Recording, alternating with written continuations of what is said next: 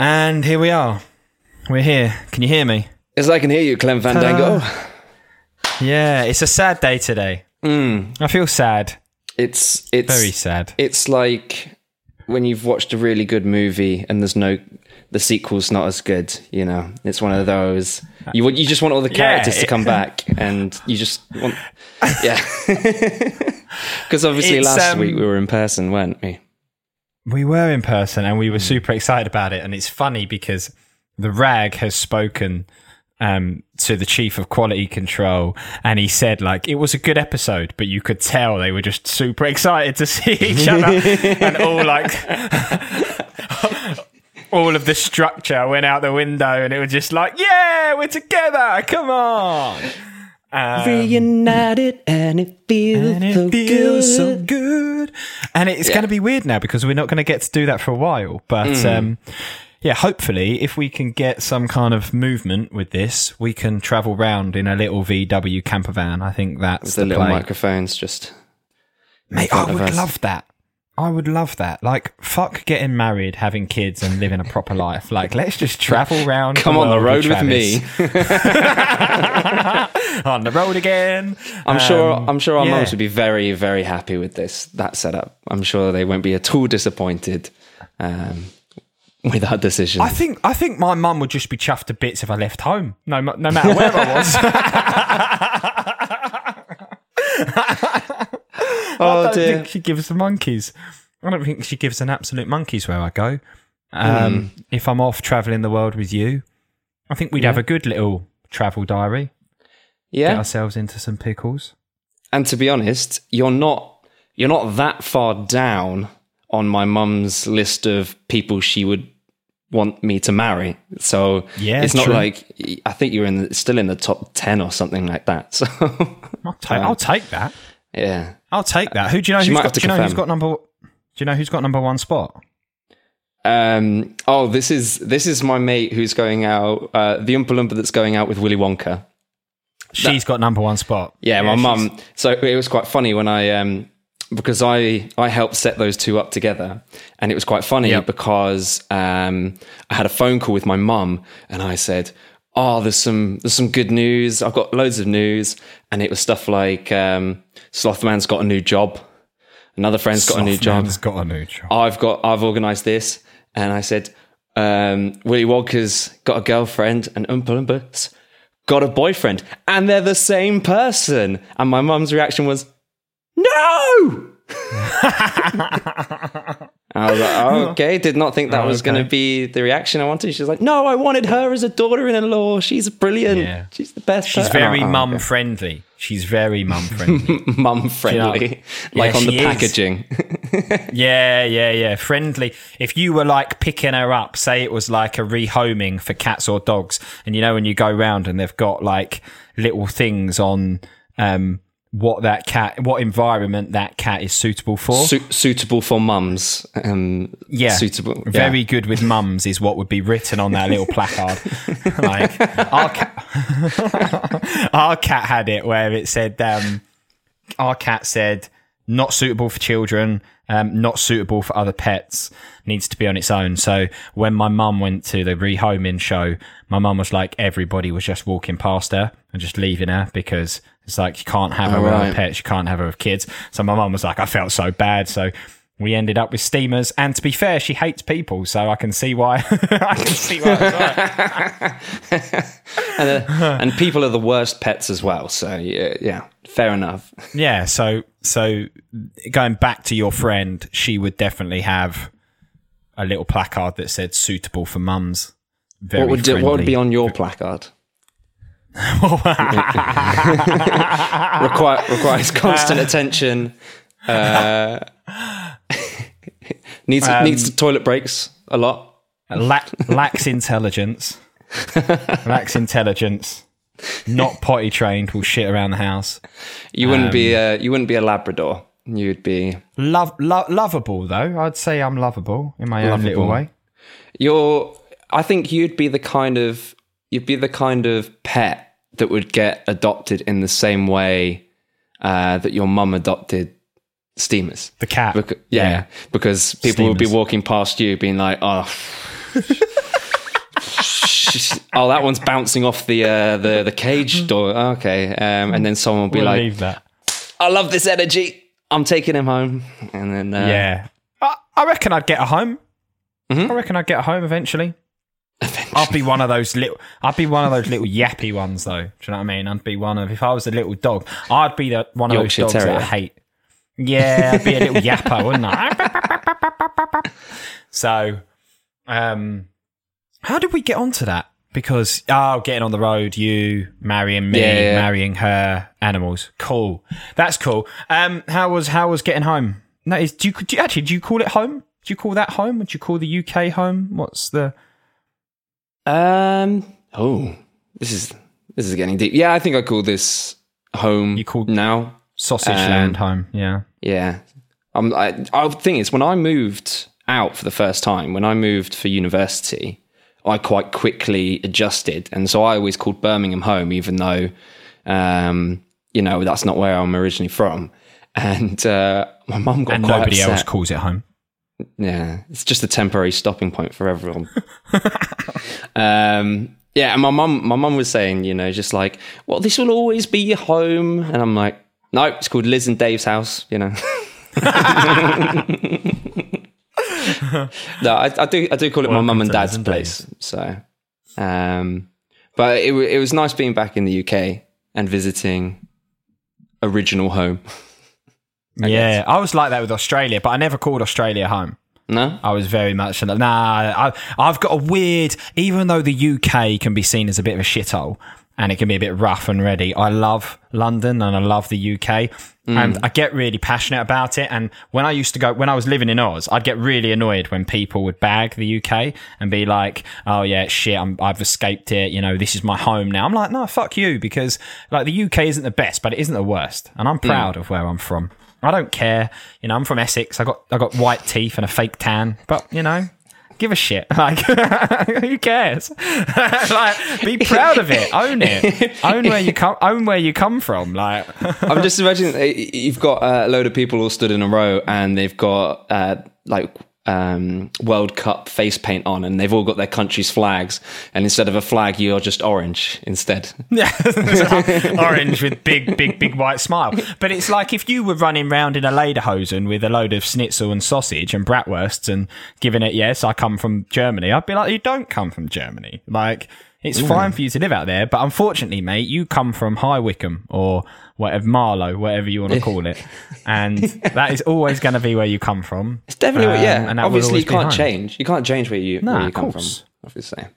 But I think I'm of the opinion home is what you make of it, and so somebody said something really wanky once, and I was like, there is kind of a point.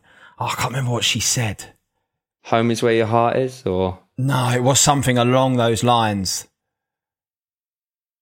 It's not just I where can't you remember. lay. I wish I knew. No, it was something. There's a song by Gabrielle Aplin, who I really like, who has a lyric. Is she the bird that did "Sweet About Me"? Who was that? Her? No, that she's her? the one that did the John Sweet Lewis advert, "Power of Love." Sweet about me. No, who's that? Sweet About Me. Who? Gabriella Chilme, wasn't it, or something? Gabriella. I don't know. Who did you say? Aplin. Gabrielle Aplin, yeah. So she says, so the lyrics for her song about home is, they say, home is where your heart is set in stone. It's where you go when you're alone. It's where you go to rest your bones. It's not where you lay your head. It's not where you make your bed. And it doesn't matter. Yeah, as long as you're together, it doesn't matter where you go. And so it's like, it's what you make of it. It's where you feel comfortable. It's not just where your bed is. So like, yeah, and I get that, and I would be one of these people that'd be like, yeah, the world is my home. Do you know what I mean? I'd like to. We'll probably get onto it because there's something that happens in something we review today. But I like the idea of just living wherever, and I don't ever want a fixed place. Like the idea of buying a house to me is not that appealing. Like he said from his mum's shed. Yeah. Being stuck. Fuck you, man. Just fuck you. The world's my home. My home's everywhere, but also here. You're very confident when we're not sitting opposite each other, because I'd have lumped you. No, but like when I was living in Oz and I moved away, I was like, I figured out that actually I don't necessarily want to get away from the UK. I just don't want to be stuck in one place. So if I ever get the opportunity to work and travel, I'd love to do that, and I'd definitely do that. Yeah. And jump around the place. But I think there will always be an element of I was born here, and I'll never forget that. But like, I wouldn't say that this is going to be my home forever just because I've been born here. Like, I would like to try living in Vancouver. I'd like to go to there. Nice. And I'd like to call, but I need to be able to I need to be able to afford to live before I get any big plans. And like we said, your mum would just be happy that you moved out. So absolutely, at least she's on get board. Rid of him. How was getting home? Was it all right, or getting back to Germany? Yeah, it was fun. Oh, I got on the plane and I got a piece of paper in German. It had a link to somewhere where the page was in German, and I was scrolling through these risk areas for Germany and what they consider a risk area. And I was like, I just saw United Kingdom at the top, and I went, oh no, what? And it was like, as of the 26th, and I was like, shit. And so my mate, who was like, what day were you flying home? The 1st of September. And then I was panicking and I was going through this, and then I realized that I forgot to read the rest of the sentence. So it was not the United Kingdom, it was the United Kingdom's abroad territories, including the Canary Islands. So it was just the Canary Islands, it wasn't the United Kingdom. But I was there on the plane just being like, please, no. I've got like a dentist appointment tomorrow. And what you haven't done to your teeth now? You had a nose job this year, and you having your teeth done this year? Yeah, I decided, right, I've got so many things that are wrong. Just start fixing the ones you can, you know? So what, you getting your teeth? You getting the gaps removed in your teeth? Yeah, well, it's for my jaw. Like I grind my teeth. I have a very, very nice jawline, but I'm not meant to. Apparently. Right. Okay. Yeah. So it's. What do you mean you're not meant to? So it's quite far forward. Like, I should have had braces when I was a kid. Like, looking back. But what my teeth are doing is they're pushing my jaw, which means my jaw is tensed quite a lot, which means I have quite good jaw muscles. But the dentist, when I spoke to them, they said, if you had those jaw muscles, same size everywhere, you'd be like a power lifter. And I was like, nice. And he went, no, not nice. That's unnatural. And I went, oh, okay. It's fine. What? So this is. I wouldn't say it's that bad. Your jaw's quite nicely defined. I wouldn't say. It. You're just trying to get further up the marriage list now. Jeez. No, not at all. No, not at all. After the comments that you've made about me, I can give a shit where I am on that list, to be fair. Oh, okay. Do you know what else I figured out recently? I've screwed myself this season. Yeah, I knew this. You knew this? I'm aware of this. Why did you not say anything? What, the fact that you've got to do twice as many albums as me? Yeah, I've got to do twice as much homework. I've realised that this weekend. I was like, no wonder I've been sweating my nut off trying to get this stuff done. Because I'm recommending nothing, and I'm being given like 3 things every week. Yeah, I tried to mention this at the beginning, but you were just so excited about this competition, and I kind of went, oh well, it will. And this is why, when you said, what was it, episode 2? You were saying, oh, it's a lot of work doing 2 albums a week. And then you still wanted to do 2. And I was like, maybe we should alternate, just to take a bit of the load off. But yeah, mate, like I was sitting there this week and I was like, fuck, because there was the other week where I was like, I had to do the Frank Turner album, I had to do the book, and I had to do the documentary. And then I was like, obviously you just had the 2 pieces to do that week. Where I had the 3 pieces to do that week. And every week that I go back, I'm like, okay, I've had at least 2 or 3 pieces and he's had 1 or 2 every week. So that sucks. That absolutely sucks. But it's all in the name of the competition, right? So yeah, if you want to see the results of this competition, then you'll have to be reviewing. What episode are we on now? It's episode 5. This is episode 5 of season 2, yeah. Oh, Christ, we've got so far to go. We're nearly halfway through, aren't we? We do 12 episodes. 12 episodes, so. Yeah, we're almost there. If you think about it, only... Go so quick, mate. goes so quick. Like, I can't believe when we started this however long ago, like we're now in episode 19 really altogether. Like that's gone super quick. So we've been doing it for a while now, and you're getting people that are just getting into it. Like, who was that person that texted you this week? Toby from my band, the old band I was in. Thing is, he knows lots of stories about me and stuff like that. So I think he started listening, thinking that he would come up in some of these stories or something like that. Right, okay. And so I've never heard of him. You've never heard of him? Nah. Well, you haven't met him, I don't think. But he... I've never heard of him. He mentioned... He got a slight mention in episode 1. And I went, what? What are you on about? And he, what do you mean you got a mention in episode 1? And he went, the nerds that you went to the midnight showing with of movies. And I went, and he goes, it's not much, but I'll take it. So I was like, yeah, sure, man, you can have that. That's fine. Yeah. That's quality. Yeah. So, people are just tuning in now, I guess. Starting episode 1, season 1. So I said he's got a lot to catch up on. Yeah, well, convince him to get through episode 1, because as I always say, that's the shit one. I think we should change it. I don't know if you can change it. I don't know if we could put something there that says, this is fucking diabolical, this episode. Move forward. Move on to better things, because it does get better. Yeah, well, he said loving it at the moment, and I went, wow. Oh, that's cute. Your mind's going to be blown. Yeah. Let's not get too carried away, should we? I'm not saying that we're such high quality. I'm just saying in comparison. Yeah, mate, we're tripe. We're tripe of a podcast, but I like that. I like the fact, because it keeps me entertained. And I was speaking to your pal recently, and I was saying that like it's sick that we just get to chat every week. Like it gives us an excuse to talk to each other, because let's be real, we wouldn't talk this much if we didn't have to do the pod. So no, probably not. But someone said, I think it was some of the people that I saw when I was back in the UK. They said, "Oh, look at that! You're back in the UK a few days, and your kind of London accent's coming back." And I just went, "Nope, that's not why. It's because I speak to Luke every week. That's where it's still there for."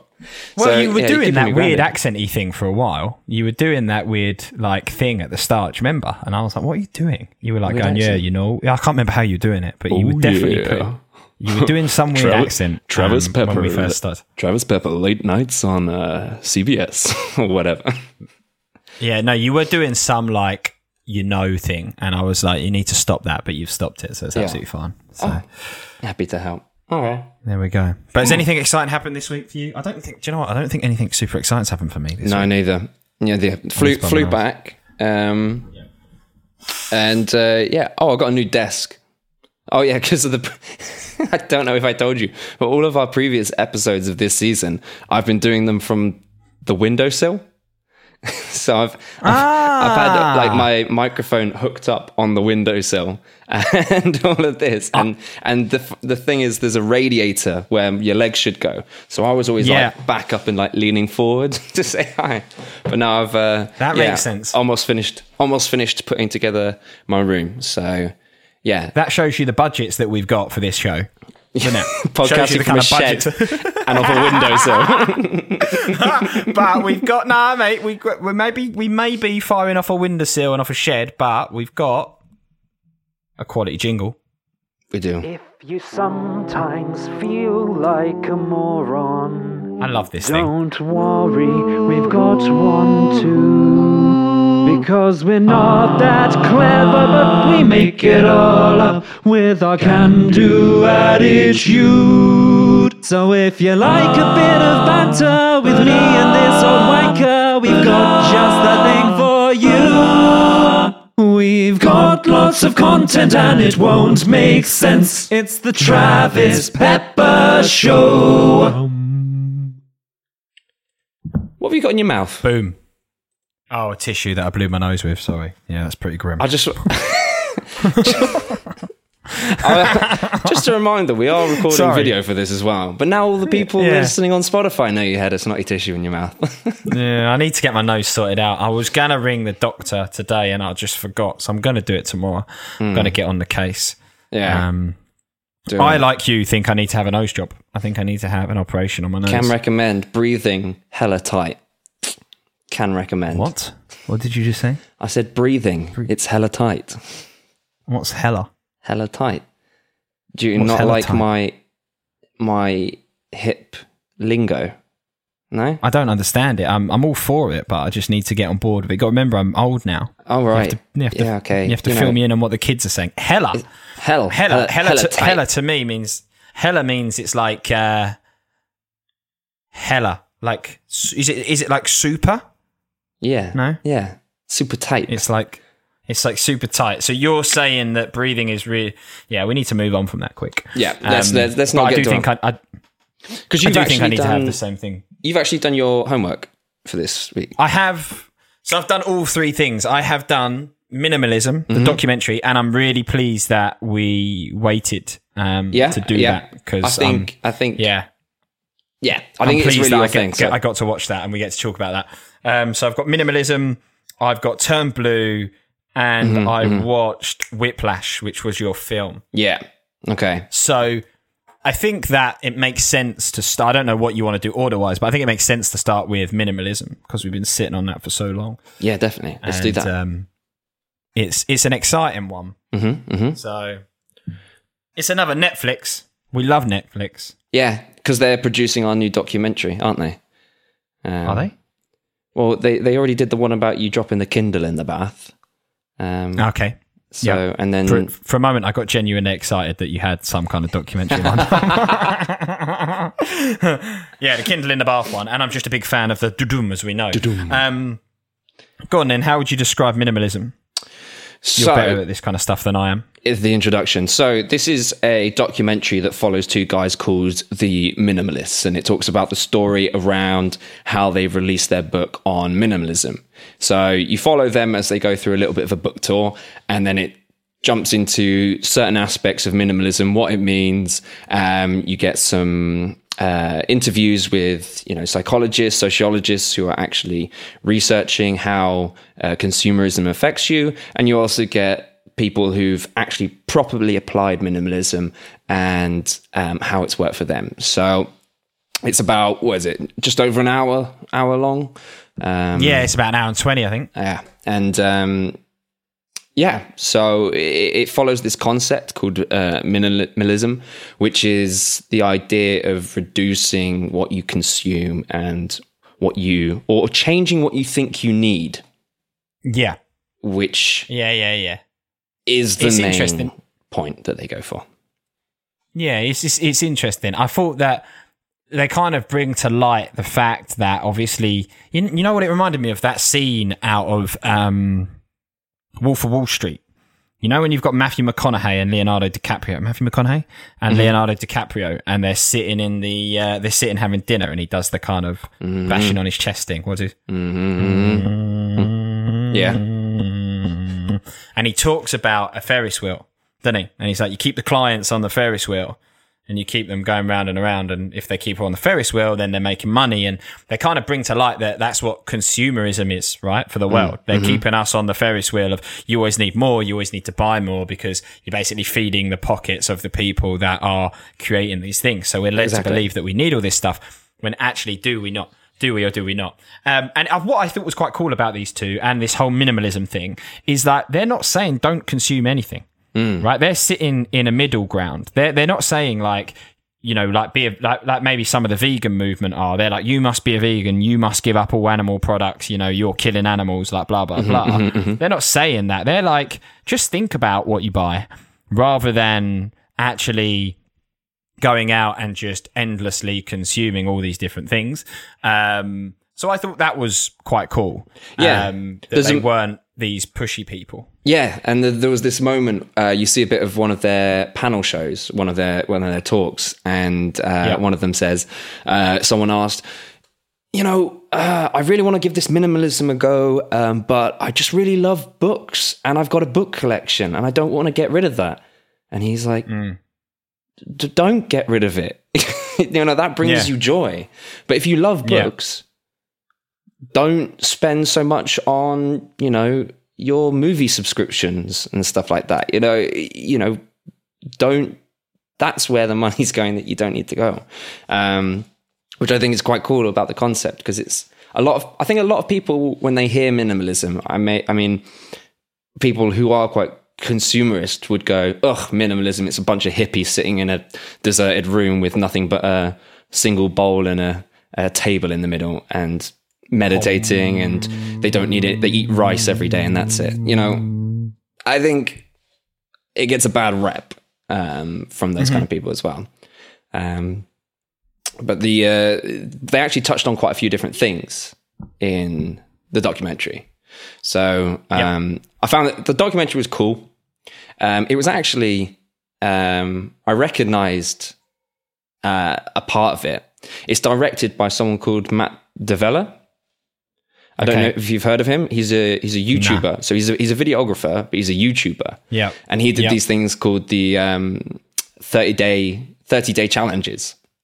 And for a year, he set himself 12 challenges, 30 days of doing a new habit. And this was stuff like taking cold showers every day, waking up at 5 a.m. every day, trying all these different things. And I really like his the way he talks about things, because he when he does one of these challenges, he doesn't go 30 days of meditation, you should try it, it's the best thing, it's going to change your life. He doesn't do any of that. He goes, so I tried this for 30 days and this is what I experienced. So this is what I noticed, and I did some research on it. This is what some professionals said. I didn't enjoy it, but these were the results. Go try it yourself if you want to, which I think is quite cool. And he talks quite a bit about minimalism. So I actually recognized part of the documentary. That. And so it was directed by this guy. And it was, I think the idea of minimalism is very cool. Mm-hmm. But I had a couple of issues with the documentary. Go on. So it follows the narrative of the book tour, which I didn't really do anything in my eyes. What it got was you got a couple of snippets of just them saying the mantra, I guess, as they go along, which was all right. But it was nice to see that they were getting a bit more of a following behind this minimalist movement. They didn't care though when they didn't have a following, did they? No, they didn't as well. And I thought that was quite cool. Like, they did a speech and like 8 people turned up and they were like, there's 8 people there. If we passed on the message to 8 people. Yeah, it's more than 0. Yeah. And I like their energy. I like their energy. That's like you and me with this podcast. We only have one listener, but... Thank you, one listener. That's cool. We love you. Yeah, same kind of thing. Yeah. And so, I thought the narrative of the documentary was okay. But what they did was they started talking about all, like, certain different things, and the idea of minimalism was just repeated quite a lot over this hour 20 minutes. And they didn't really dive into certain aspects. They kind of like suddenly jumped and talked a little bit about meditation, suddenly talked a little bit about family and how it works with the family, and jumps to another bit. And I felt like they were maybe trying to make it really easy and appeal to a lot of people by not, like, they didn't go strong enough, I think, with the documentary. I think they needed to go in with a lot more, but I feel like they were kind of testing the waters with this documentary, not sure how many people would watch it. And I think that they could have gone into details and made it like a bit more of a series, because they didn't comment on. So I made a note of this. Like, I actually made some notes, and I looked up, and a couple of other people had the same opinion. But like the different minimalists and different approaches to minimalism, practical ways of actually reducing costs and getting invested in something like minimalism. and maybe like a history of it, like how did people used to live and why do we live like this these days, like, and they could have expanded on those a bit more, but I feel like they played it kind of safe with the documentary. That was my opinion. Yeah. And I think one thing that stood out to me with it was the whole piece they did on fashion, and obviously how like we burn through clothes and we don't wear them for a purpose. We wear them to improve our status. You know, like you wear the things that are in fashion to improve your status. And they were talking about seasons in the year, and that they were saying that like back in the 60s, fashion had, you know, 2, maybe 4 seasons. Yeah. Kind of summer, winter, autumn. And then that now the fashion industry has 52 seasons every year. They have a season every single week. They have a season. And then it started to talk about how that's unsustainable. And they spoke about the amount of carbon that it creates and puts into the atmosphere. And I'll probably get this all wrong, but it said we can have 350 parts per million of carbon in the atmosphere, and we're closing in on 400 parts per million of carbon in the atmosphere due to kind of the things that are going on with the fashion industry. And that was 2017 as well, when this came out. Okay. Yeah. So that's a while ago, but like 52 seasons, because I'm quite bad with clothes. Like if I had a bit more money, I might buy a few more clothes, but I don't spend a lot of money on clothes. I live quite a simple life when it comes to flowery shirt and a bandana. I'm happy. Yeah, same. Pair of parrot wellies. Done. Yeah. Yeah. This is I find the whole thing about, you know, consumerist fashion just seems a bit, you know, I see people just who've got like closets full of tons and tons of clothes, and I'm like, they're going, I haven't seen like I'm just blown away with how many like options they have. And the thing that they talked about in the documentary was the 33.3 or the 333. Yeah, okay. So this is where you wear 33 items of clothing for you select 33 items at the beginning, and for 3 months they're the only items of clothing that you wear.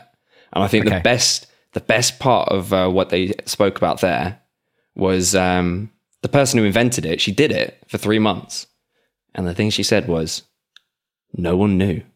Like nobody noticed, her colleagues. Yeah. Nobody noticed or cared that she only had 33 things. Yeah. It's pretty crazy, isn't it?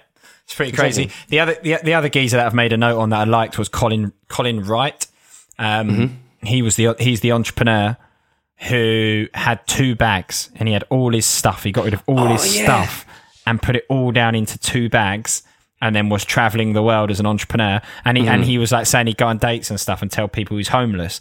And I was like, I like that. Like, it resonates. Like, I'd love to kind of, that's the thing I was saying about at the start. Like, I could, if I had the option to live with my laptop, like a few little bits and pieces, and we would drive in a camper van around, and we were homeless and we were just doing this, and I could work on my laptop from anywhere. That's the dream, man. Like, that's really cool.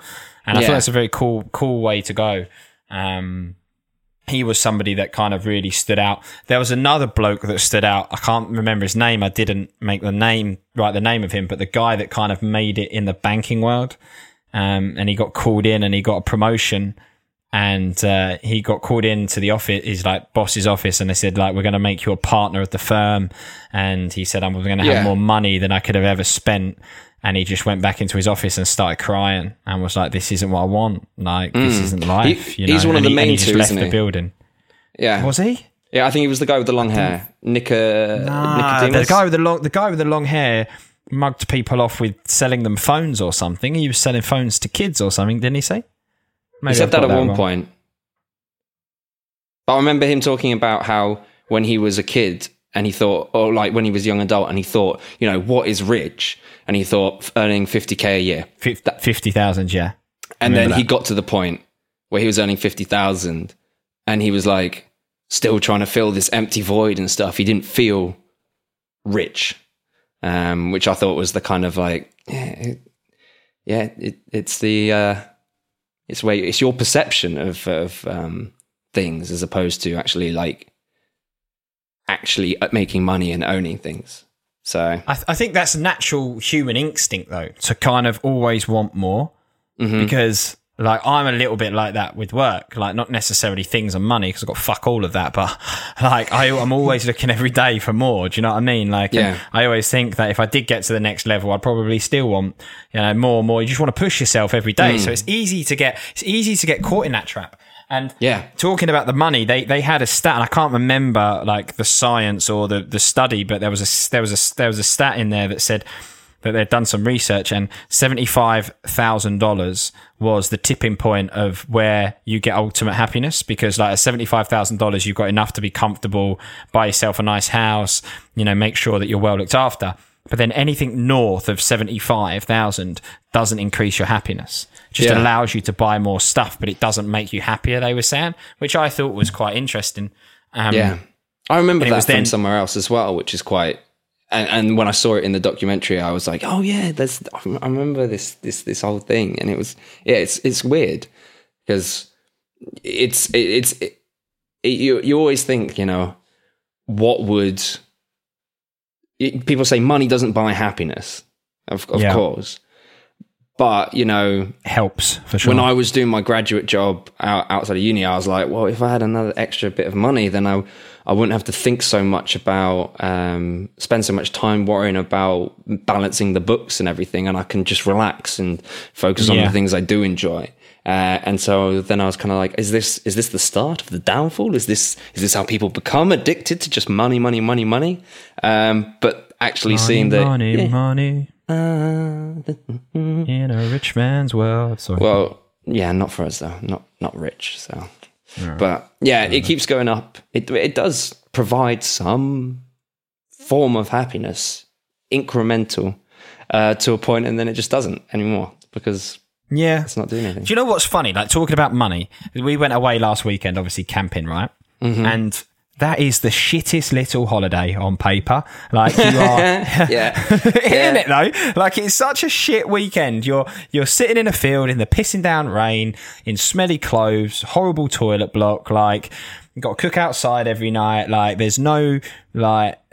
I was sleeping in a coffin tent that actually belonged to you, but you'd stolen space in my tent, and it's just like a shit. But every year we have such a laugh, and that's kind of like a classic example of like that is so cheap, it's so inexpensive. It's my brother's favourite trip of the year. Like, my brother's been to Dubai, he's been on skiing holidays, he's done California, like he's done all these amazing trips, and he's like, Bude is my favourite thing. Like going to Bude and sitting down in the pissing rain in a polystyrene box, like we're keeping it cool with his food. It's true. It's not about splashing out necessarily, but no. And there was another thing that I wanted. Did you see when they get called into like the big news show? What was it called? News Today or This Morning? It wasn't This Morning or something. It's like, the Today Show. That's what it's called.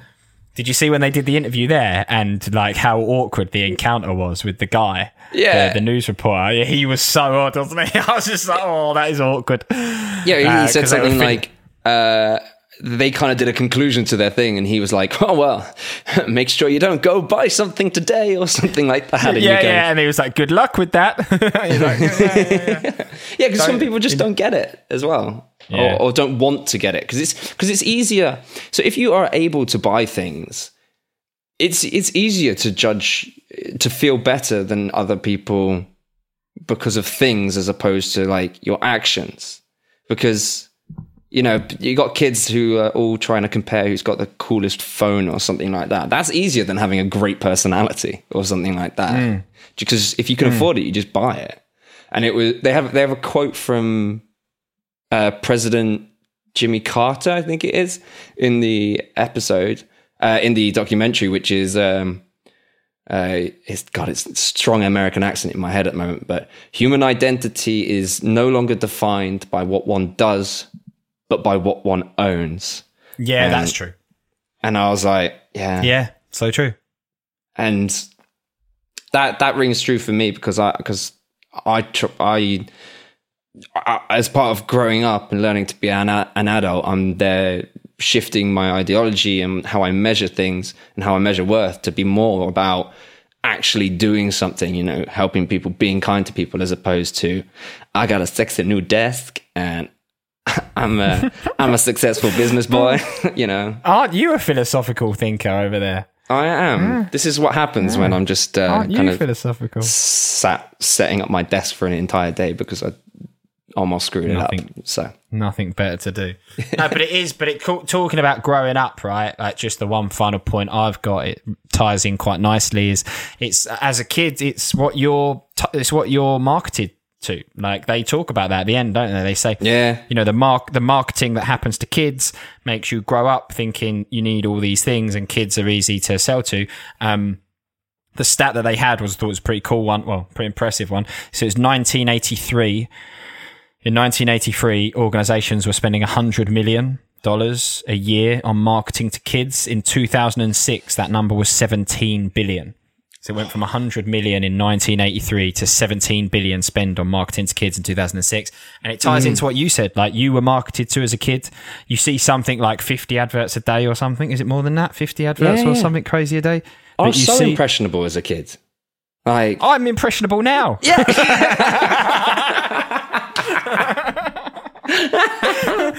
Well, it's shiny and it's orange. It's got Brewdog written on it. Mine, like, nice, exactly. You don't even remember what the packaging was.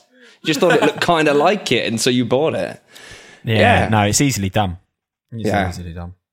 But yeah, when it comes to minimalism, I love the concept. I'm definitely recently, since I moved here, been toying with the idea and trying to apply it in different ways, which is why I follow that guy, the guy who directed it, on YouTube, because he's got some useful insights. So I do like the concept. The documentary was cool, and if people haven't actually heard about minimalism before, I think it's good to have a watch.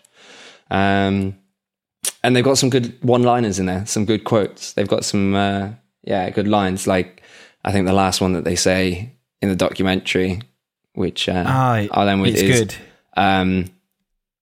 It's love people and use things because the other way around doesn't work. Yeah, love people and use things because the other way around doesn't work. So use people and loving things doesn't work. Yeah, makes sense. I have to spell it out for myself in my head. I have to really think. Yes, Luke, that's literally what I just said. No, because otherwise I get all confused. So yeah, that do you want me to say it again just to, help? No, love people and use things because the other way around doesn't work. Use people and love things. Yeah, makes sense. What a way to end it. Well done, Tran. You've done well. It's good. So yeah, thank you for the recommendation. That was a recommended one. Yes. So to be honest, so much. That was good. Do you know what? We've been doing a lot more of the people's recommended recently, haven't we? Which I think is but people recommend things. Keep recommending them because I like it when we don't have to think of things to recommend. I've not had to think of things in ages because people just keep sending them in. So please do send them in. Do you know what? Like, the other thing is, like, everything that we've been recommended so far, I don't think there's anything we've really bagged. And I was thinking about that the other day. Like, the stuff that's been recommended to us has all been really good. Like, we need somebody to send some crap in because I want to break somebody's heart and say that was shit. But like, everything that people send us at the moment has been. Well, at the moment, you just don't. Pucker. If you don't like it, you just don't read it, do you? That's what you can do. Oh shit! Yeah. Whoops. Whoopsie. Oh well, you're learning. You're getting better. So you've had a big week this week. So I have. Because you've had a big week, do you want to choose what we do next? So we've got the movie and we've got the album. I think we've gone from something to watch. Let's go from something to listen to, and then let's end with something to watch. And I'm really interested in this one. This is going to be an interesting one. Big time, I think. Yeah. Okay. So what we've been recommended to listen to was an album by the Black Keys called Turn Blue. This was released in 2014. So this missed your radar based on what you said last time, because you listened to some Black Keys before, El Camino, and you'd also listened to the latest one.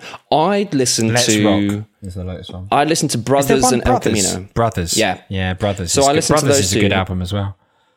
Yeah, brother, I enjoyed those. I saw Black Keys at Reading Festival 2012, so that's why I listened to those albums, so I could, because they were on main stage just before the Foo Fighters. So you need, if you're going to be queuing up for the Foo Fighters, you might as well enjoy what's on before. I'm not a fan of the Foo Fighters. I know, and I listened to quite a bit of Foo Fighters this week as well, because one of the tracks reminded me of Foo Fighters on this album, which is quite cool. Just before we go on, what was it? So have you listened to a full Foo Fighters album? To be fair, no, I haven't. So okay, yeah. So maybe I need to. I kind of. They're one of there's two bands out there that I kind of understand why people like them, but I don't know if I've never given it the time or I've never really sat down and properly gone for it. But I've just never really got into them, and that's Foo Fighters and the Red Hot Chili Peppers. Okay. I thought it was going to be something like Biffy Clyro or... No, I like Biffy Clyro. Oh. I like Biffy Clyro. Oh, damn it. I'm a Biffy fan. Why? Why'd you say damn it? We've got a Biffy Clyro album coming up this week. I've got them in the... They're in the holster. They're in the holster waiting to go. Chamber. But to be fair, I'm not huge, so you probably give me an album that I've not listened to. Right, okay. But I do like Biffy. But the Red Hot Chili Peppers, yeah, like, I can understand why people like them, but I've never got into them. They're a great hits band, personally. Yeah, I can see that. I can see that. Like, they've got some absolute bangers, but they've not. Their albums aren't. Yeah, but I've never really sat down and given the albums time. You know. Yeah. But I can name you like 5 or 6 tracks by them that like I really like. I just have never got into them as a band. It's odd. It's very odd. Yeah. My relationship with the Red Hot Chili Peppers. But this is their 8th studio album. Did you know that? 8th for Black Keys. Yeah. So this is crazy. So Black Keys became quite famous around 2010 because there was this new wave of garage rock music, and of course, you know, when it said, when I was looking into it, and it's like, yeah, there was a new wave of garage rock, and I was just like, yeah, I remember this. We just got back from Bude, and so I was thinking waves, like catching a good wave, and you know, so get swimming out there. So I was like, these guys were around for like 10 years before this, something like this. Yeah, 10 years before this. 2002 was it? Formation first in 2001, first album was in 2002. The Big Come Up. Yeah, so they've been around like 8 years before Brothers, and then they hit it big and they were headlining. Well, not headlining, they were quite high up on festival bills. That's fair play to them for like sticking it out. Rummaging around. Yeah. For going for it for so long. And this is why I looked at Biffy Clyro as well, because they've got a ton of albums and they were around quite a lot before they hit big, and it just goes to show that it's not always you've got to hit it big on your first or second album, or you can be around writing good tunes for a while, and then you've just got to ride that like big wave in and get some good surf on. So yeah, kudos to these guys. Idiot. I am an idiot. So fair play to them. They've been around ages, so it's like 1, 2, 3, 4, 5, 6, 7, 9 albums. Yeah. So I would say that like the Rag sent us a message and he said it's a very psychedelic bluesy album, and he's very right. Like it's very psychedelic, very blues rock. Yeah. You can also tell that he's been through a divorce when you listen to the album and you listen to the lyrics and the mood of it, because El Camino is very like upbeat and she's electric, and this is very she can fuck off and die type album. Like I liked how the album cover as well is the blue and the red and swirly, and I was like, it's psychedelic and it's bluesy, like it's blue, and I was just like, it really matches the album in the way that like it. I feel the cover really matches the mood of the album. It opens as well with a 6.5 minute song, Weight of Love, which is very psychedelic and very atmospheric. Like, talk to me. What did you think of Weight of Love? Okay.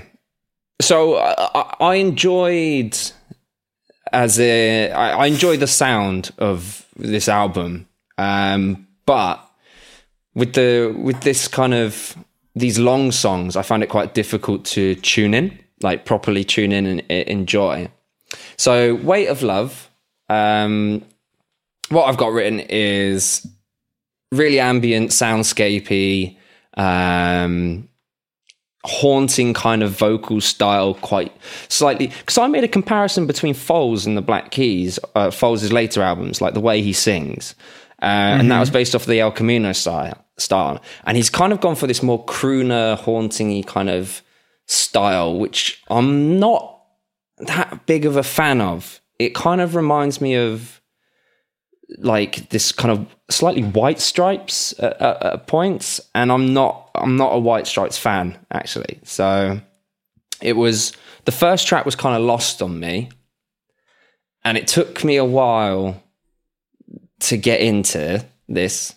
Yeah. And I found the Weight of Love, In Time and Turn Blue kind of blended into kind of this, because it's 7 minutes, 4.5 minutes, 3.5 minutes songs.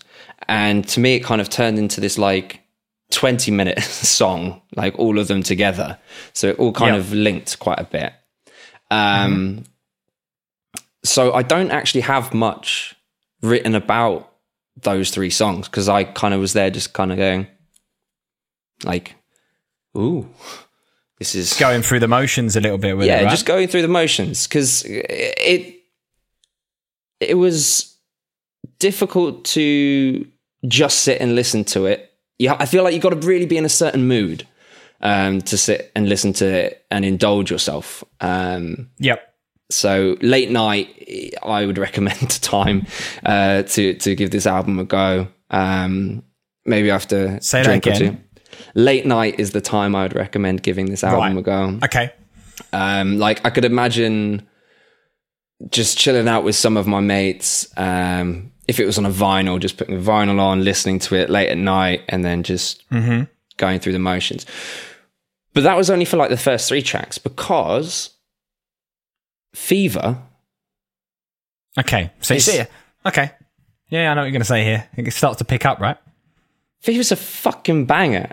Like, yeah. I love See, that. I really like the first track, Weight of Love, but I like those long psychedelic, you know, like with, not that it's psychedelic, but like with Foles, with the Total Life Forever stuff, their long song, Spanish Sahara, like I like that kind of thing.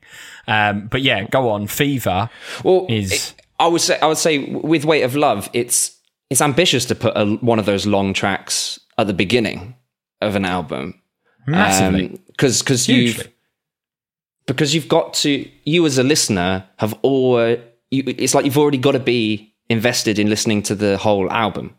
Like, if you're just giving it a go and you've gone, oh, I'll just put this on, it might not have hooked quite a few people. But if you introduce that track when people are already invested halfway through the album, and then you slow it down for this long extended ambient thing, then that's a safer way to play it. But yeah, Fever. So I was walking. I listened to this album. I was walking through the woods, just on my own, headphones on, just walking through the woods. It was a bit of a gloomy day, so it kind of fit. And then Fever came on, and it was just like, yeah, it's good. Fever's a good track, and it was so tight. Like the bass and the drums just together was just so tight, and very immediately tight. got me just going. Yeah.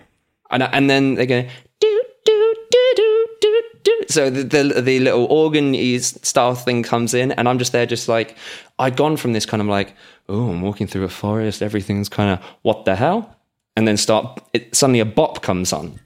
It's got a funky vibe to it, isn't it? So yeah, the first few times that I listened to this album, I listened up to Fever, and then I listened to Year in Review, Bullet in the Brain, and kind of went, oh, I want to go back to Fever. And I ended up like skipping back to Fever and just listening to that because I really, really like that song. So, which kind of threw me off with the rest of the album. So Year in Review, it had a cool bass line, which was, but it wasn't really doing much else for me. It was it's the end Arctic of Monkeys vibe, that album. That track. Yeah, Year in Review to me. Like the kind of Favourite Worst Nightmare style singing and vibe to it. But yeah. They've got a choir in that song as well, which I found was quite different. They have a choir at the end and sings. in the yeah, and I was like, I quite like that. Mm-hmm. Enjoyed that. Yeah, I think that the choir kind of it adds to like the ambient, the kind of it's kind of like a disassociating album. The atmospheric style. Yeah, because it kind of feels a bit of like an out of body kind of experience.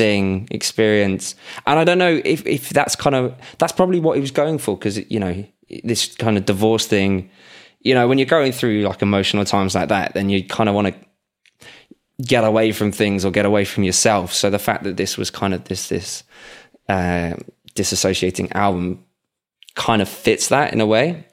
But then Bullet in the Brain was very similar to Weight of Love in what I've got written down here. Yeah. But less ongoing. It's All Up to You Now started quite cool. It starts the drum rolls at the start. Yeah, it's really got this. He's running through a distortion effect, and it's like sounds really grungy and crunchy. I felt like that had a tribal vibe to it. It's very tribal, like that Amazon song, the song by the Amazons, the very beginning, second or first track of the Amazon album. Mother's the opening track. Yeah, but that kind of for me felt like It's Up to You Now. Felt like with the bluesy, rocky vibe that it has to it, felt like the Black Keys from El Camino for me. Like that's where it started to come back to them a little bit, and I was like, okay, this is Black Keys, because the rest of the album, I quite like that they've tried something different. I like that when bands try something different, but I felt like It's Up to You Now was where it came back to that. This is a little bit rocky. It's a little bit bluesy. It's a bit tribal. It's a bit like Gold on the Ceiling style, riffy. They got which I quite like. They got fuzzy that fuzzy guitar sound that they've always had, and it's got that energy. And it does that bit where there was a bit of the song which I have a love-hate relationship with, because it's got this bit where it goes bam bam bam bam bam bam bam bam bam, and I do not like that kind of just we're going. I don't like that kind of feel. I like that. Don't like that. But then it goes into this like half, like the guitar riff just plays a bit, and then it goes into this halftime. It goes like, and it goes halftime, and it's kind of like really Led Zeppelin-y, like when the levee breaks. So it kind of has this little drum fill that I really don't like, and then I'm like, ugh, ooh, okay. Like I'm immediately brought back. So that was cool.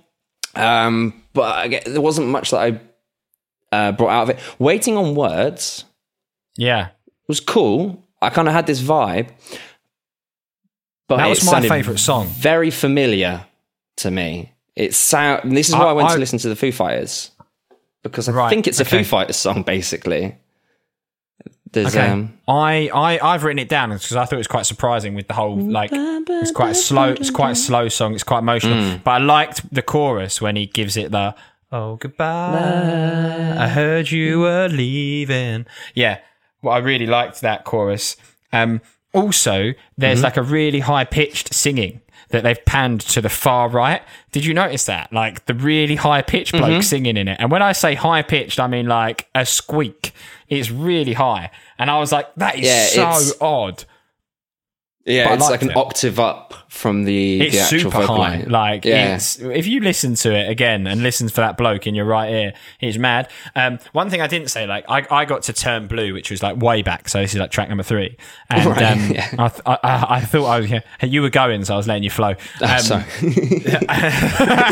Just having a moment. I'm not gonna shut him up. But it's nothing specifically to do with that song. But in that song, I was like, this sounds again. I say it all the time with the stuff that the Rag sends us. It's very Broken Bells style. Like it sounds like them. And I started looking into it. Actually, the producer on it is a guy called Brian Burton, whose stage name is Danger Mouse. he's one of the members of Broken Bells. And I was like, yeah, knew it. Yeah. I thought, when I spotted that, I was proper chuffed with myself because I was like, this sounds like Broken Bells. It sounds very Broken Bells. I look into it, I was like, producer Brian Burton. I'm like, he's definitely involved with Broken Bells. And I looked, and yeah, he's one of the members of Broken Bells. So I was like, how cool am I? Super I just smart, know he did super smart, super duper smart. So you've just done something smart, so I myself. should let you keep talking so that we can reset the smart meter. So I can do something stupid. Yeah. But I know him from he did Niles Barkley. He did Niles Barkley. Yeah, he works with Niles. Is the other. CeeLo Green is the other. Gorillaz as well. Correct. All of those are correct. Yeah. That's where I knew Danger Mouse from, because I think I've read somewhere. I was looking at the production because I was like, I'm getting vibes from other artists here. Let's see if there's any connections. And then I saw like Danger Mouse, and I was like, Danger Mouse. I swear I know some production credits from somewhere. And I looked at the credits and I was like, oh, Brian Burton. Yeah, and it was I saw the Gorillaz. Yeah. I think he won a Grammy for Feel Good Inc. Maybe. Feel Good. Yeah, it's a good song.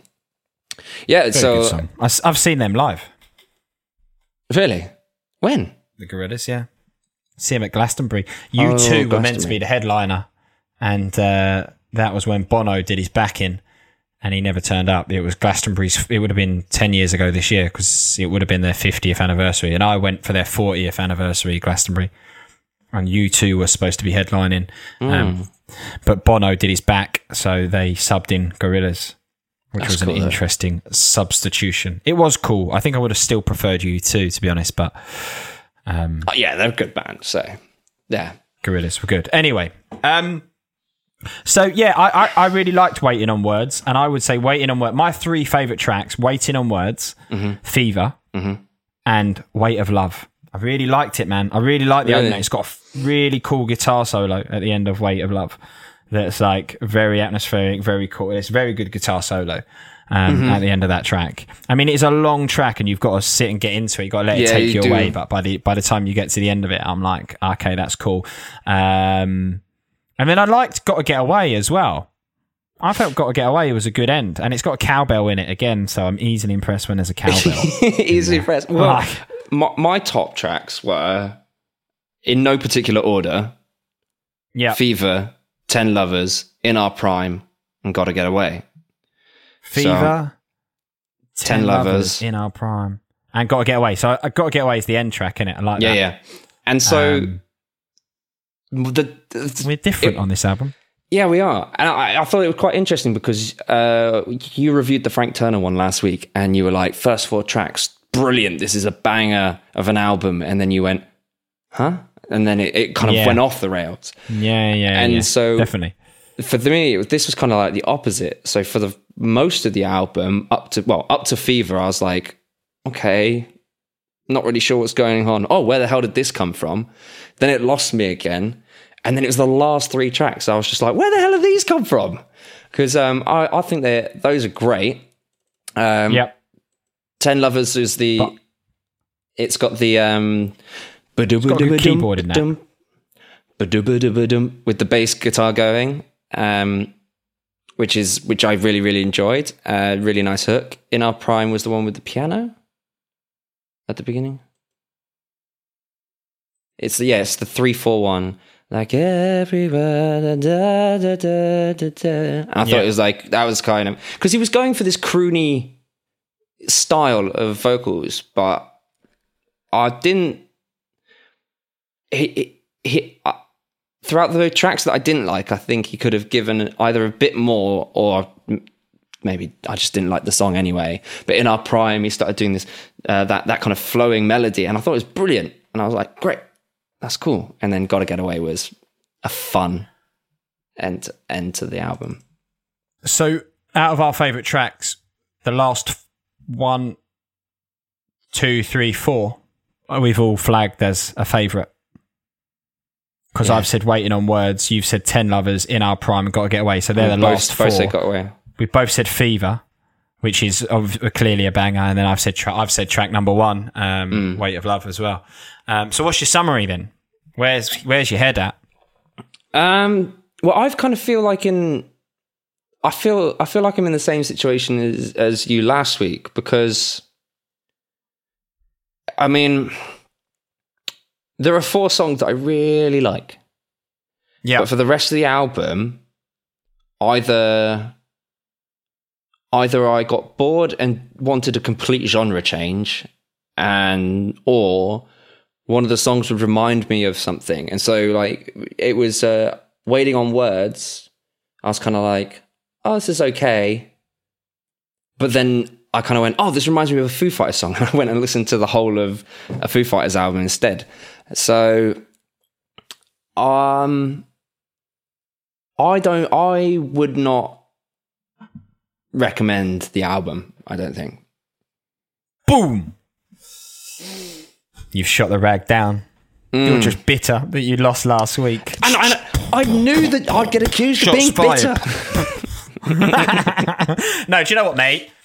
I'm very with you. I'm very on tenterhooks with it. Like, I like it.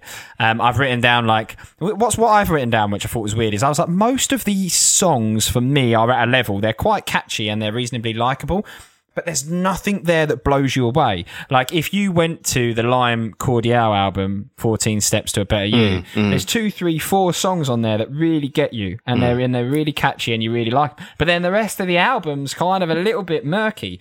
But that went in. But this has got, like, everything is kind of at a certain level, but there's nothing in it that really grabbed me and went, nah. And if you're talking Black Keys albums, I think there are better albums out there. Yeah, I think the difference with the Lime Cordiale one is because even on the songs that, as a song, it might not have been that impressive, but the production was impressive. Like, there was another aspect of the song that would be impressive, or the song would be of a genre that isn't that impressive, but the song itself is very well written.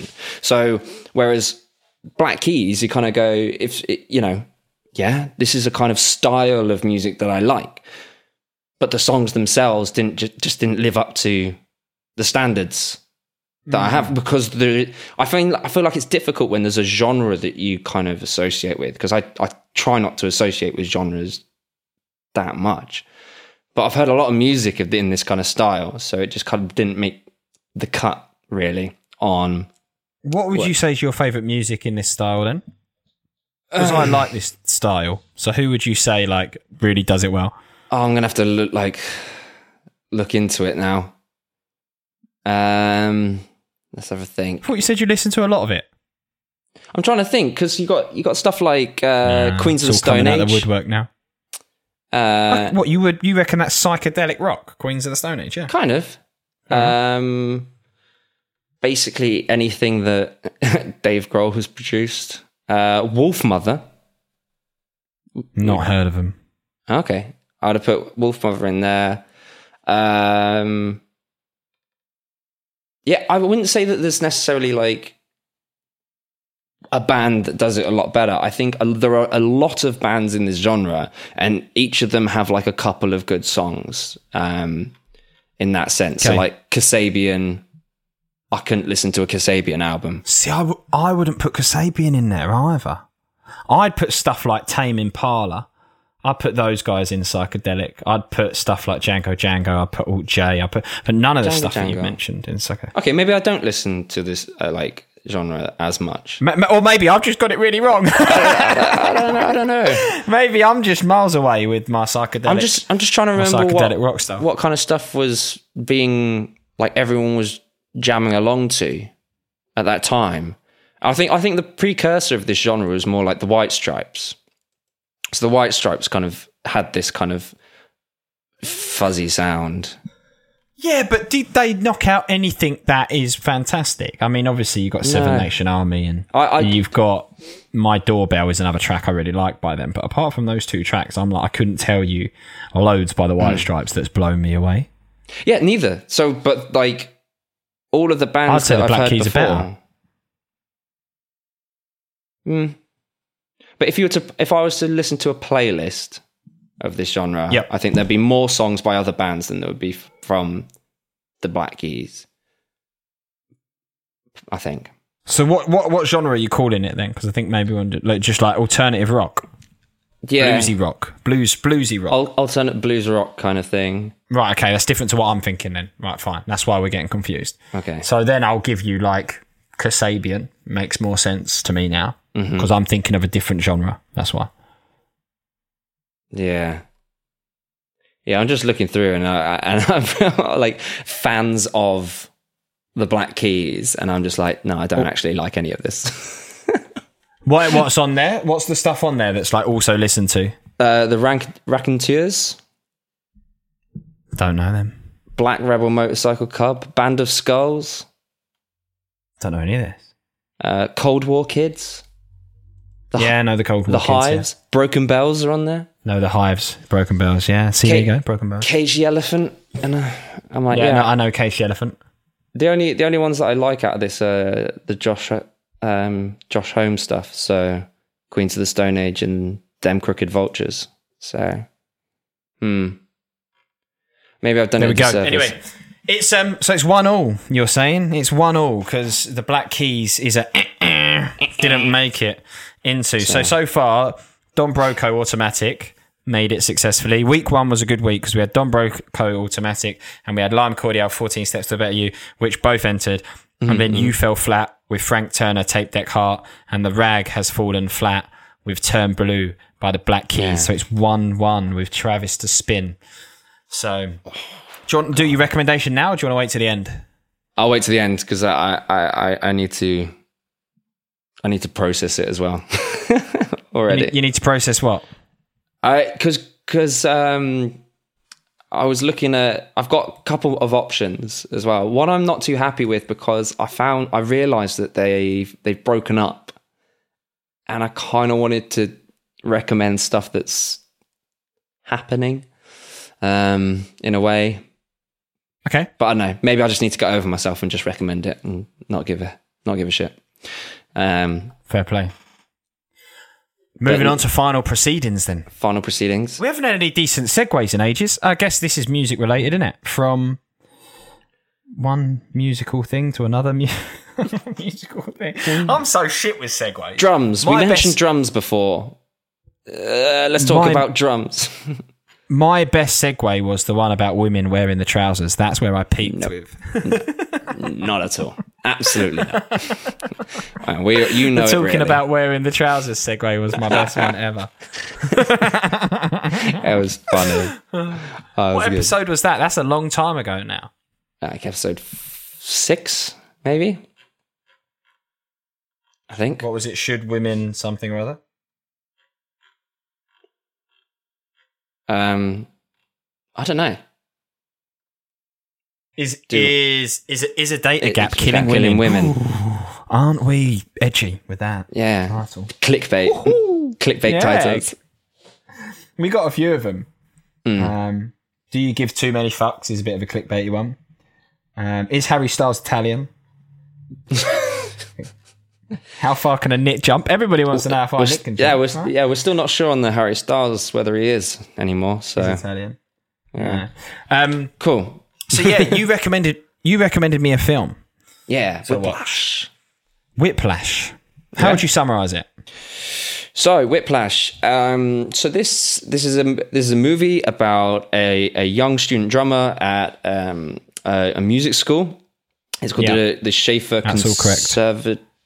Conservatory in New York, and basically he works hard up to a point where he gets into the first band, so the main band for the school. The main band, which is run jazz by choir, jazz band. Yeah, made jazz band. So I don't know. Yeah. Is it a jazz school, or is it? I think it's a music school of some sort. Yeah. Yeah, and so basically, and then the leader of this jazz ensemble is played by J.K. Simmons. His name's Terrence Fletcher, and so he's this kind of like ruthless, quite scary. He's band fucking leader. Ruthless, mate. And the movie follows their kind of relationship and obviously I think his name's Andrew, through his career at the school, and things get a bit crazy, really. Yeah, so as always, we're going to spoil the film. Like, do you know what this? It's a bit of a weird one because I don't have a hell of a lot to say about it. Do you know what I mean? I watched it, and I think it delivered to me. It delivered to me a message which I really liked, and I really did like it. But I can't, like I sat here when I'd watched Nightcrawler, and I'd kind of seen all these different things in the film and the way that the story intertwined, and like the story of this is, kid works hard to get into this music school, as you say. The guy is brutal. Like, the guy is almost abusive. Would you say that? Like the teacher, Fletcher bloke, that plays into the crux of the film. The fact that he's quite abusive in his teaching methods, I guess. Yeah, he's abusive to the kids, throws shit at them, like makes them cry. Like, the abuse that he throws at them is intense. And this obviously doesn't stop this kid, this Andrew. He wants to be the lead drummer. He works his way into the main seat. And then there's a scene where he's getting to play as the main drummer at one of the jazz competitions. Mm-hmm. And it's the classic thing, isn't it? He leaves and the bus that he's on gets a puncture, and it's like, oh no, what are the chances? The bus has broken down. He finds a hire car, leaves his sticks in the hire car place. So he turns up at the performance. He's not got his sticks with him. So this Fletcher bloke's like, look, go and find your sticks or you're not playing. So he drives back. He's rushing to get there, has a car crash. Has a car crash, but still turns up anyway. Like, he's that driven to go and to be part of this performance. And he turns up like covered in blood, like a mess, and he sits down and he does a shit performance. And Fletcher turns around on stage, doesn't he? And he's like, look, I apologize on behalf of the school. To which the young lad, Andrew, gets up and rugby tackles him on stage, doesn't he? Like, he just goes for him. Yeah, it just goes to show, like, how much of that was, Andrew's fault, and how much of that was, like, the teacher's fault as well. Because what drove him to turn up covered in blood and try and play drums with a concussion or whatever, he probably just been in a car crash. Yeah, would have been concussed. But that's the way that he creates this jazz group. It's cutthroat. If you don't cut the mustard, you're out. No matter what. And then obviously he rugby tackles him. He gets removed from the school, and then they try and get him to dob on the teacher, don't they? They get him to kind of blow the whistle, if you like, on Fletcher, and which he does. And then this is where the whole big twist kind of comes into the story, because Fletcher loses his job. He randomly bumps into him at a jazz club.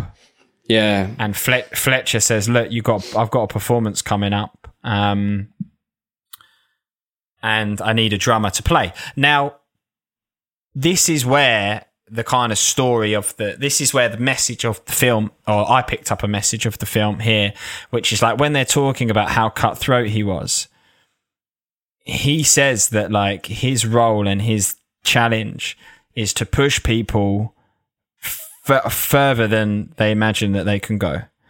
So he's saying, as a teacher, he felt like he was brutal, but he had an ability to push people beyond their limits, further than they thought was possible, with his brutality. And that if you didn't push people beyond their limits, you wouldn't get the greats. And that the worst two words that anybody can hear are good job. Because if you hear good job, you think you've done something which is satisfactory, and you don't push yourself to achieve greatness. And that was a message that really rang for me. I was like, that's really cool. Like, he's been painted as a prick the whole way through, but I like the fact he's saying, look, I'm pushing people to be great. I'm not just saying to you, yeah, good job, that's satisfactory. I'm throwing a cymbal at your head. I'm going to take your head off. But I'm going to push you to be something that is excellent. And that was the message of the whole film that resonated with me. I don't know if that was the message that was meant to resonate with me or not. That was the message that I thought would resonate with you when I thought of this really film to recommend to you. I was like, that's super cool. Like, I really liked this whole, because it rang with me. I was like, yeah, fuck, if you're not pushing yourself as hard as you can, and you're just going, that's going to do, that's satisfactory, you're only going to hit a certain level. But then anyway, they meet at this jazz club. He asks him to play at this final performance. So he does, and he turns up, and Fletcher basically throws him under the bus because he makes them play a song that he doesn't know. So he looks like a fool, because what he says is what the whole premise is that you're going to be on this stage. There's lots of people there that might give you opportunities as a musician. If you fuck up, that's game over, because these guys aren't going to forget that. You've got to be on your A game. And he sits down at the drum kit, and the first song they play, he doesn't know. So he obviously fucks it up, and he leaves, doesn't he? He walks off the stage. But he then decides to come back. And he walks back on stage, and he just starts playing, and he gets the bass guitarist, the double bass. He's just playing double bass. Yeah, that's right. Yeah, he's playing a double bass, and he just like, as I'll cue you in, and then he starts playing a song that he knows, and then he just doesn't stop, basically, does he? Yeah, he just does this, does this incredible drum fill.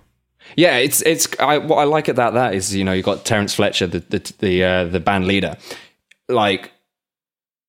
It's one of those things where no one stood in his way.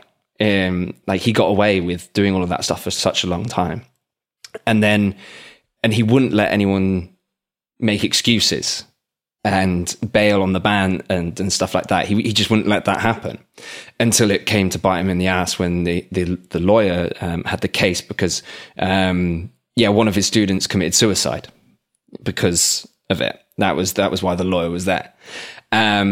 So when Andrew's now doing the drums and he comes back on, they're obviously getting ready to play the next piece.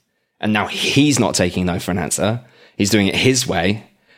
And that's when you start to see this, you see it in his eyes, just this Terence Fletcher, he gets like respect, like for him. He's like, as soon as he starts, like he finishes the piece and carries on going, the respect level is just going beep, beep, beep, beep, beep, beep, in like the corner of the screen or whatever. You can see the way that he looks at him, and he walks over, and he goes from being pissed off to encouraging him to play, doesn't he? And he's like, and he's getting him to slow it right down and then lift it back up at the end. So, and then it cuts, and then you don't know if they become friends or if they don't. So I don't know. That's the end. That's kind of the end of the film. Like, he stood up to him, he did his thing on stage, and I was like, that's all cool. But as I say, like the bit that really got me was this whole idea of actually, to be great, you've got to do something extraordinary. Otherwise, you've got to be pushed beyond your limits to when it hurts and you want to cry. Otherwise, you're never gonna achieve anything. So, like, on the whole, the story's fairly cool. Like the ending, there is the twist at the end where we kind of throws him under the bus, and I was like, that's quite a nice little twist. It's a very basic film, there's not lots of, if you like explosions and shit like that. If you're a Transformers fan, you like the Avengers Assemble, then it's not going to be your cup of tea either. There's no Batman in it, but like, it's a cool story about a kid that wants to achieve something, and he goes to it, and he even throws the towel in with his missus, doesn't he? That's what I was waiting to ask you about, that because he preemptively breaks up with his girlfriend, and the conversation is like so awkward. It reminded me of because I rewatched it. It reminded me of Alex Honnold in a way. The way he spoke about his like what he does, and he's doing this passion, and it's going to take his life over, and he breaks up with this girl, doesn't he? And he says something like, he explains it to her. He like lays it all out, and she's just like, "What the fuck? You're breaking up with me because you think that I'm eventually going to stop you from doing what you want to do." And he goes, "Yeah, it will happen." And you're just like, I'm like, well, that's kind of what I did. Yeah. That's kind of what I did. Like, when I knew I was going to start the business, I mean, it wasn't just that reason, but things weren't great with the girlfriend I had at the time. And I was like, this is just going to get in the way of what I want to achieve. So I just did the really bad thing. Like, she was in Australia, I was in Australia. I just got on a plane and left, which isn't the best way to handle it. I went to Thailand and met Shelford. I was just like, I'm getting on a plane and I'm not coming back. But like, a big part of it was she wanted to do what she wanted to do. I wanted to do what I wanted to do with the business. It was never going to work. It was going to be a problem. So I just made the decision to, and on paper, I probably should have married her. Like, she, if you say, oh, she cared about me. Ticked all the boxes, sort of thing. She ticked all the boxes on paper. The relationship didn't work because, I don't know, there's probably several factors contributing on both sides. So it was the right thing to do. The right thing to do at that time was to split. But yeah, you could have argued that she was a lovely girl and I should have stuck it out. But I was like, nah. Is she one of the listeners? It's going to get in the way. Probably not. Nah. So I'm probably safe here. Because the amount of people that it's like, oh, our first review, and you were just like, yeah, that's one of the exes. And I'm like, okay, cool. How many of our fans are actually exes? Or I don't think this one listens to me. She was like, she did text me once saying, I hear some of the clips you post on Instagram and that awful squawk of a laugh. She was like, I do not miss that. I was like, yeah. She was like, I do not miss that squawk or whatever it is. Oh, what? I love I mean it in the nicest way, and we get on now. Like, we are friends, and it took time, obviously. But like, yeah, we get on and we're fine. But that is kind of also one of the reasons I don't want a girlfriend now, is because I don't want anything to get in the way of your van dream, your van podcast entrepreneur. Yeah, I'll kick myself, man, if anything gets in the way of the Travis Pepper Show, yeah. No, absolutely. Yeah, no, I'll kick myself, and women come and women go, mate. It's a circle of life, so it's not. Oh no. You're going on Disney on this, so I'm so confused now. There's a calm surrender. That's not circle of life. No, that's not. That's the song Can you don't feel want the to love sing. tonight? That's Can not what you feel. That's like the opposite of what you've just said. Tonight. Really? Yeah. Yeah. Well, how does circle of life go? Can't even remember. Fuck, how does it start?